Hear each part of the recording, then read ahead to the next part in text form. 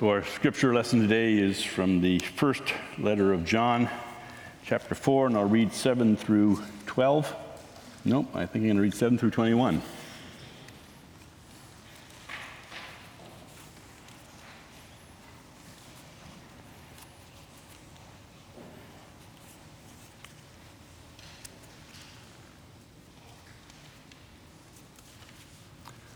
Hear God's word, 1 John 4, starting at 7. Dear friends, let us love one another, for love comes from God. Everyone who loves has been born of God and knows God. Whoever does not love does not know God, because God is love. This is how God showed his love among us. He sent his one and only Son into the world that we might live through him. This is love, not that we loved God, but that he loved us and sent his Son as an atoning sacrifice for our sins. Dear friends, since God so loved us, we also ought to love one another. No one has ever seen God, but if we love one another, God lives in us, and his love is made complete in us. This is how we know that we live in him, and he in us. He has given us of his Spirit. And we have seen and testify that the Father has sent his Son to be the Savior of the world. If anyone acknowledges that Jesus is the Son of God, God lives in them, and they in God.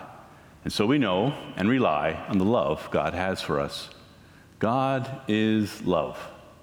Whoever lives in love lives in God, and God in them. And this is how love is made complete among us, so that we will have confidence on the day of judgment. In this world, we are like Jesus. There's no fear in love, but perfect love drives out fear, because fear has to do with punishment. The one who fears is not made perfect in love. We love because he first loved us. Whoever claims to love God yet hates a brother or sister is a liar. But for whoever does not love their brother and sister whom they have seen cannot love God whom they have not seen. And he has given us this command: anyone who loves God must also love their brother and sister. This is the word of the Lord.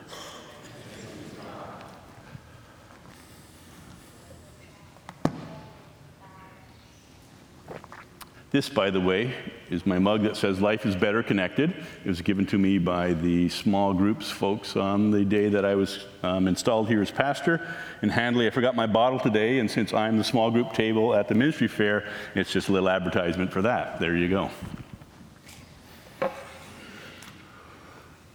Simple, yet profound.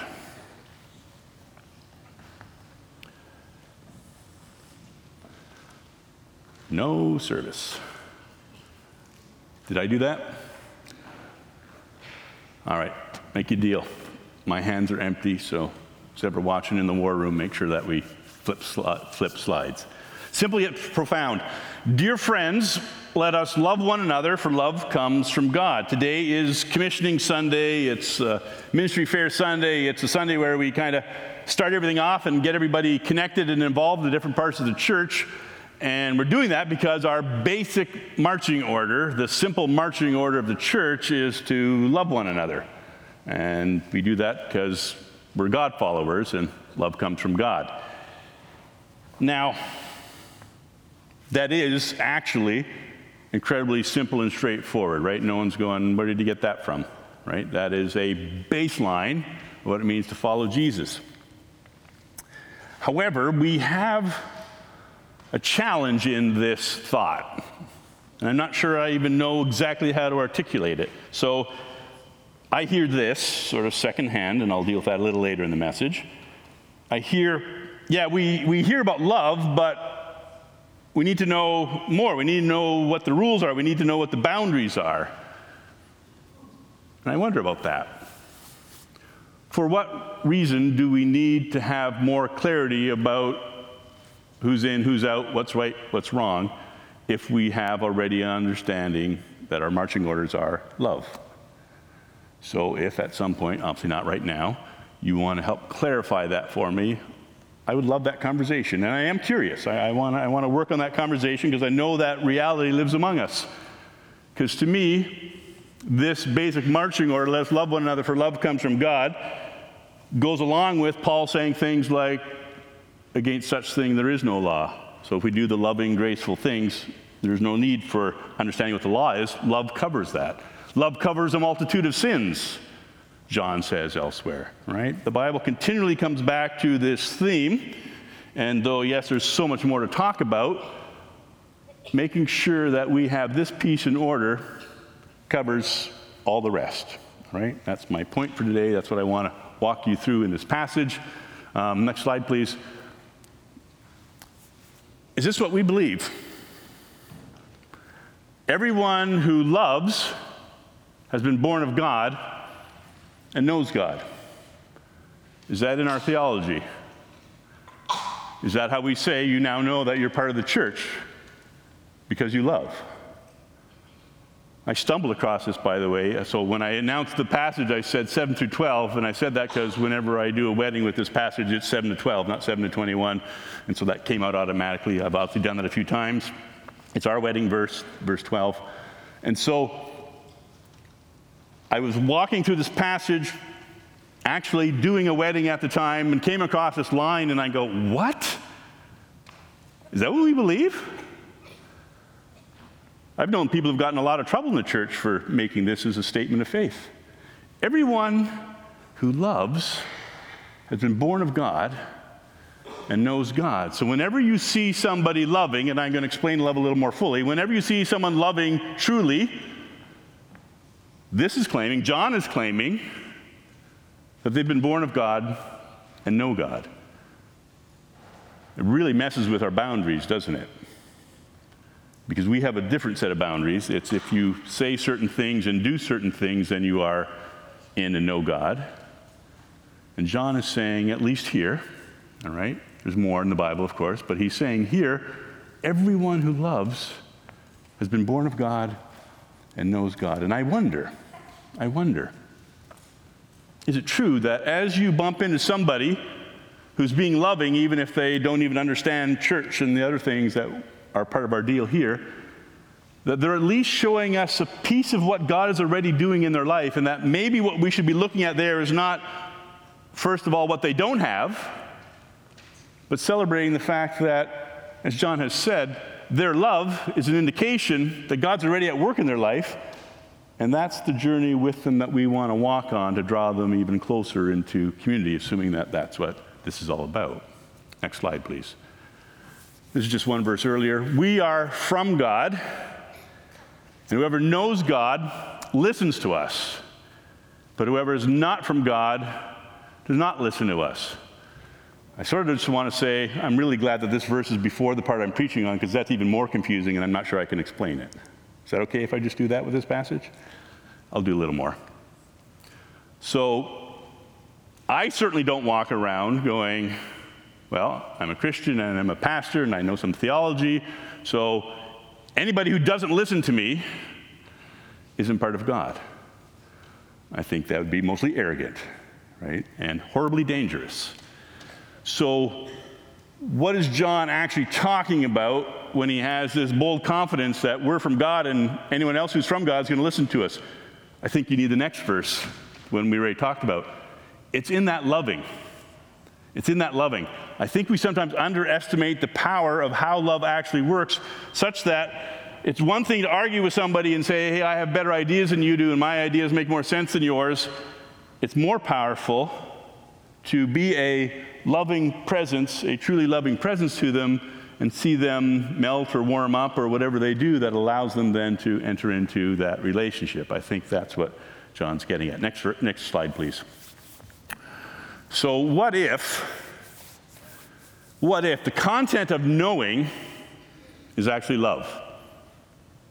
Right? So we sometimes do this. Yeah, the Bible's about love, but it's also about truth, and we kind of pit them off against each other as if there's knowing and there's loving, and you got to pick which team you're on. What if the thing you need to know, the thing we need to teach, the thing we need to measure in our church education, if you will, is how much are we growing in our ability to love? What if that is actually the content? Whoever does not love does not know God, John says, because God is love. And so to know God is to know love. So you might be hearing, I think that, you can't guess when I'm supposed to do the next slide. Go ahead. I was kidding. Yes, you may do the next slide, sorry. Then don't joke with people in a different room, it doesn't work. Then we better know what love is. So if love is the content of our theology and the point of following Jesus, because God is love, we better understand love, because as Spencer said in our devotions at a pastoral elders and deacons meeting, he loves beer and wings with the same word that he uses to love his wife. It's a direct quote, right? Spencer, oh, he went out. Okay. Then it is a direct quote. Right? We use that word love for pizza. And for God, right? And so that word in English anyways has way too much range. The Bible has a whole bunch of different loves. It has eros, it has philios, it has agape, which is that deepest kind of love. The Old Testament has different words for love as well, right? And so the first thing we want to do is understand that love that we're talking about here is not everybody who has a nice warm feeling knows God, right? Everybody has nice warm feelings, and that's awesome, great. Hope you have lots of them, right? But the love we're talking about here is the deeper understanding of love that comes from what God has put into this world as the deepest truth. So this is love first. It's received. This is love, not that we loved God, but that he loved us and sent his son. So parents, I'm going to throw us collectively under the bus here. When somebody gives your child something and they don't say thank you, you say to them, what do you say? And they say thank you, right? Or if your child hurt somebody and you're trying to make amends there, you say, what do you say? And you tell them to say sorry. Are they necessarily sorry? We all know the answer is probably not. They're just doing it because you made them, right? When Graham was up here, sorry, Graham, forgot to ask permission for this. Thanks, Graham. And he said, we're going to have prayer and potluck next week in his retired cop voice. You all thought, I better go, because that guy's scary, right? Because he gives you that authority voice, and you think, I got to go.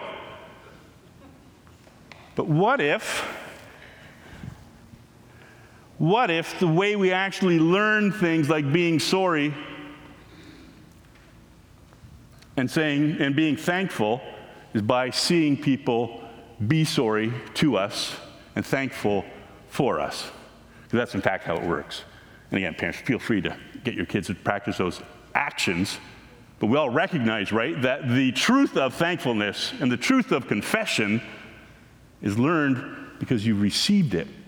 You've been forgiven, and so you go, that's amazing. That really blessed me. That restored me. I'm going to actually do that for other people because I want to bless and restore them as well. That's how love works. We love because we've experienced through other people God's love for us, right? And we want to then pass that on. Next slide, please.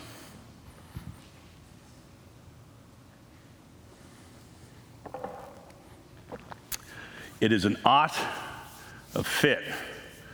Sure, that needs some explanation. That's a quote from the late Lou Smedes. I heard him in about 1994 give an amazing set of teachings, and he taught about the ought of fit, because so often someone's working on something in their life and we say, you should do this. You ought to do this. And today we're doing that, right? You ought to go into the ministry fair and join some of our groups because that's going to help you. Hopefully what we're trying to say is not, we need people in our groups, and so we need you to go there so that it looks like we have good groups. Hopefully what we're trying to say is, I think it would actually be the most fitting thing for the journey that you are on, because I love you, to be part of one of those kinds of things. That's what I'm trying to say. I hope that's what we're all trying to say, right? Dear friends, since God so loved us, we ought to love one another. And that's not getting in each other's faces and saying, you ought to love, because that's not actually how love grows again, right? It's an ought to fit. It only makes sense.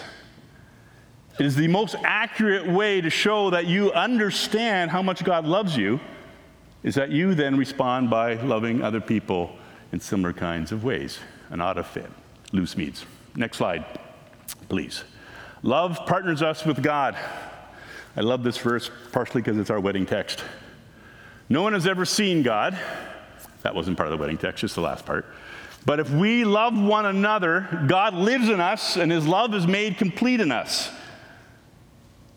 So that first line, no one has ever seen God, is trying to tell us, well, if they haven't seen God, how do they know God? They know God because they've seen love completed in us. God's love attaching himself to us, flowing through us, and touching other people's lives. And when people see that, they see love. The song we sang earlier, sorry, I don't have the words of the title in my head anymore, talked all about how when we love and people see that, that's how they experience God, right? This is why it's so important that the church understands that the main point of all of our teaching is love and not having the right answers. Because if you make having the right answers the main thing about church, people come in and say, oh, I don't have those right answers, therefore I'm not part of this, and I'm out. But if you make the main thing main truth love, then people realize, oh, as I come in here, these people embrace me, and they love me, and they encourage me. I wonder what they think, right? And we're not saying there's no importance to right thinking. Of course there is.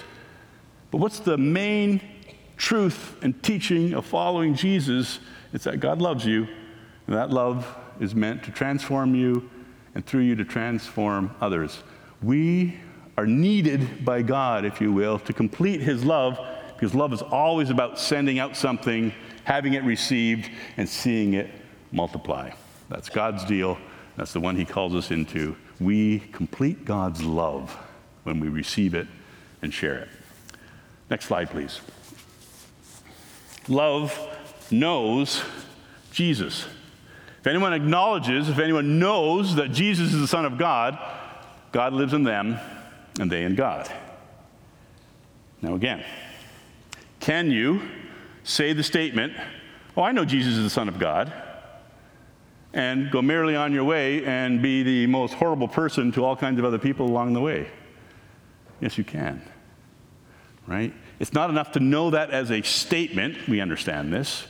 It's a statement that means I know Jesus not as a fact about life, not as simply a person who lived once and did some things, but I know Jesus as the one who did really crazy, loving things wherever he went, reaching out to people that seemed to be pushed on the outside by society. I know that Jesus, and I know him in here because I want to be like him. I want to experience his love for me, and I want to be able to share that love with other people. If anyone acknowledges that Jesus is the Son of God, who is love, then God lives in them and they in God. Next slide, please. I may have said this already. The content of knowledge is love. It bears repeating, right? The content of our knowledge is love. The point of everything that we teach is to teach you how to love other people better. And if you merely have a whole bunch of ideas in your mind about what the Bible says and about what the church teaches, you're missing the main point. Because you should be able to measure every year that you follow Jesus that you've worked on an area of love. So, of course, I get to go first because that's my job. I'm working on this. Strangely enough, this sermon's very hard for me to preach because I don't like it when people don't see it this way. You know what happens when you don't like it? When people don't see things your way, you get angry at them. And you know what anger is just really a byproduct of? It's hate, right? Not love. It's the opposite. So even as I want to teach people that love is the core of what it means to follow Jesus, I'm working on my own love life, my own ability to go, Jesus, you love me even when I didn't get things. I need to continue to love people even as they see these things differently than I do. So we know and rely on, depend on, trust in the love that God has for us. I keep going back to God loves me just the way I am, and he's continuing to work on me. I'm going to continue to love others. Next slide, please.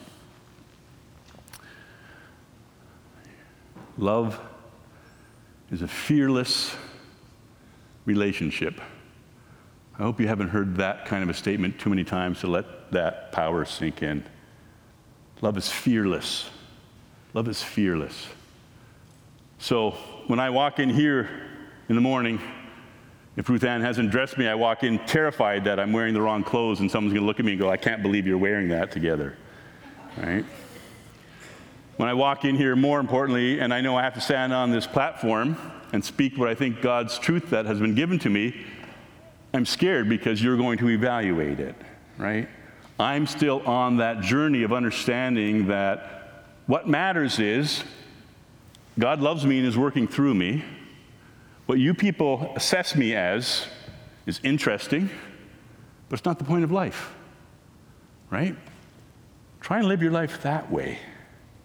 Try and live your life such that I know I am God's, and that makes me okay. And the fact that other people have different opinions and different feelings about me and different reactions to me, yeah, that's data, that's information, that happens. But I'm already in Jesus. Who else's love do I really need? Anybody else have a little bit of work to do in that area yet? Actually, we'll do it the easy way. Keep your hand down if you still have work to do on that area, right? Because we also fear putting up our hands in church for some reason. So we all have something to work on there. These are long, hard things, folks. I know that sometimes what people are trying to say when they're saying, oh, we're just talking about love, that's easy. Oh, you've got to be kidding. Love is the hardest thing. We have a hard time just accept being loved, right? Tell somebody that you love them and see them start to shake. We have a hard time receiving love, knowing we're fully loved, and a harder time embracing and loving, especially the people who are different than other than us and other than us. Isn't that strange that we're commissioning today and saying, God made all these strange people with all these different kinds of gifts and that he's guaranteeing that we're different from each other. And our biggest fear is, how do I fit in? I'm kind of scared of what people will say. There is no fear in love, John puts out to us. But perfect love drives out fear, because fear has to do with punishment. And when God loves you, the first thing he communicates to you is, it is not my desire to punish you, but to love you. The whole Bible is that love story of God going, yep, you messed it up at the beginning, and then all the way through the Old Testament, you messed it up, but I was there, I was loving you, I was chasing you, I was finding you, I was hanging on to you. I was after you, and I sent Jesus as that message. I love you, and I want you to know that above all else. God is not the great big meanie in the sky waiting for a chance to see what we're doing wrong so he can punish us. He's the crazy, gracious God saying, I have already entered into your world and paid that price. I want you to know my love. I want you to know my compassion. I want you to know my grace. And you'll know that when you no longer live in fear, but you live out of the love that I have given you. Next slide, please. It's not the last one. 6 days you shall love, and on the seventh, rest in repeated truth. I just didn't want to end a sermon with 6 points. It needs 7 to be complete. So just look at this.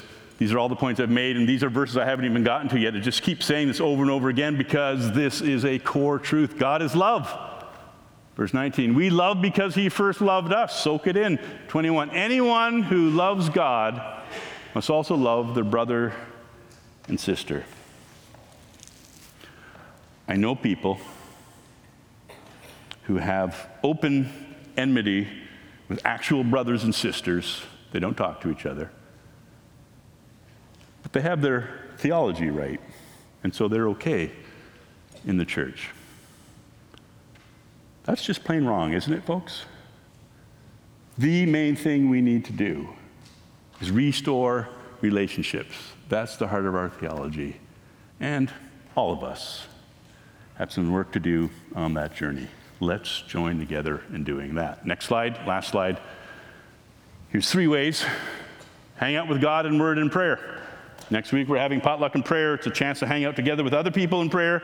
I trust that you have some sort of prayer pattern in your own journey, and if not, let's work on how you can do that. Hanging out with God in prayer is, and this is next week's sermon, about experiencing and receiving his love. That's why you hang out. You don't hang out so that you can report to the prayer team, I actually pray every day for this long. That's nice, and I hope you do. right? But the purpose for doing that is to sit in God's love. And so if your prayer pattern does not ever give you an experience of sitting in God's love, find a new one, because it's not actually working, right? It's not getting you where you need to go. Second one, serve others with your gifts. Find ways, and many of us are doing this, so keep on doing this. Find ways to touch the lives of others, because as you act in love, you more fully experience and complete God's love. And finally, be in loving community. You can watch a worship service and experience a worship service from home or here, right? But unless you have relationships, conversations, connections where you experience something going on that you are blessed and others are blessed through you, right? There's more. There's more. There's more.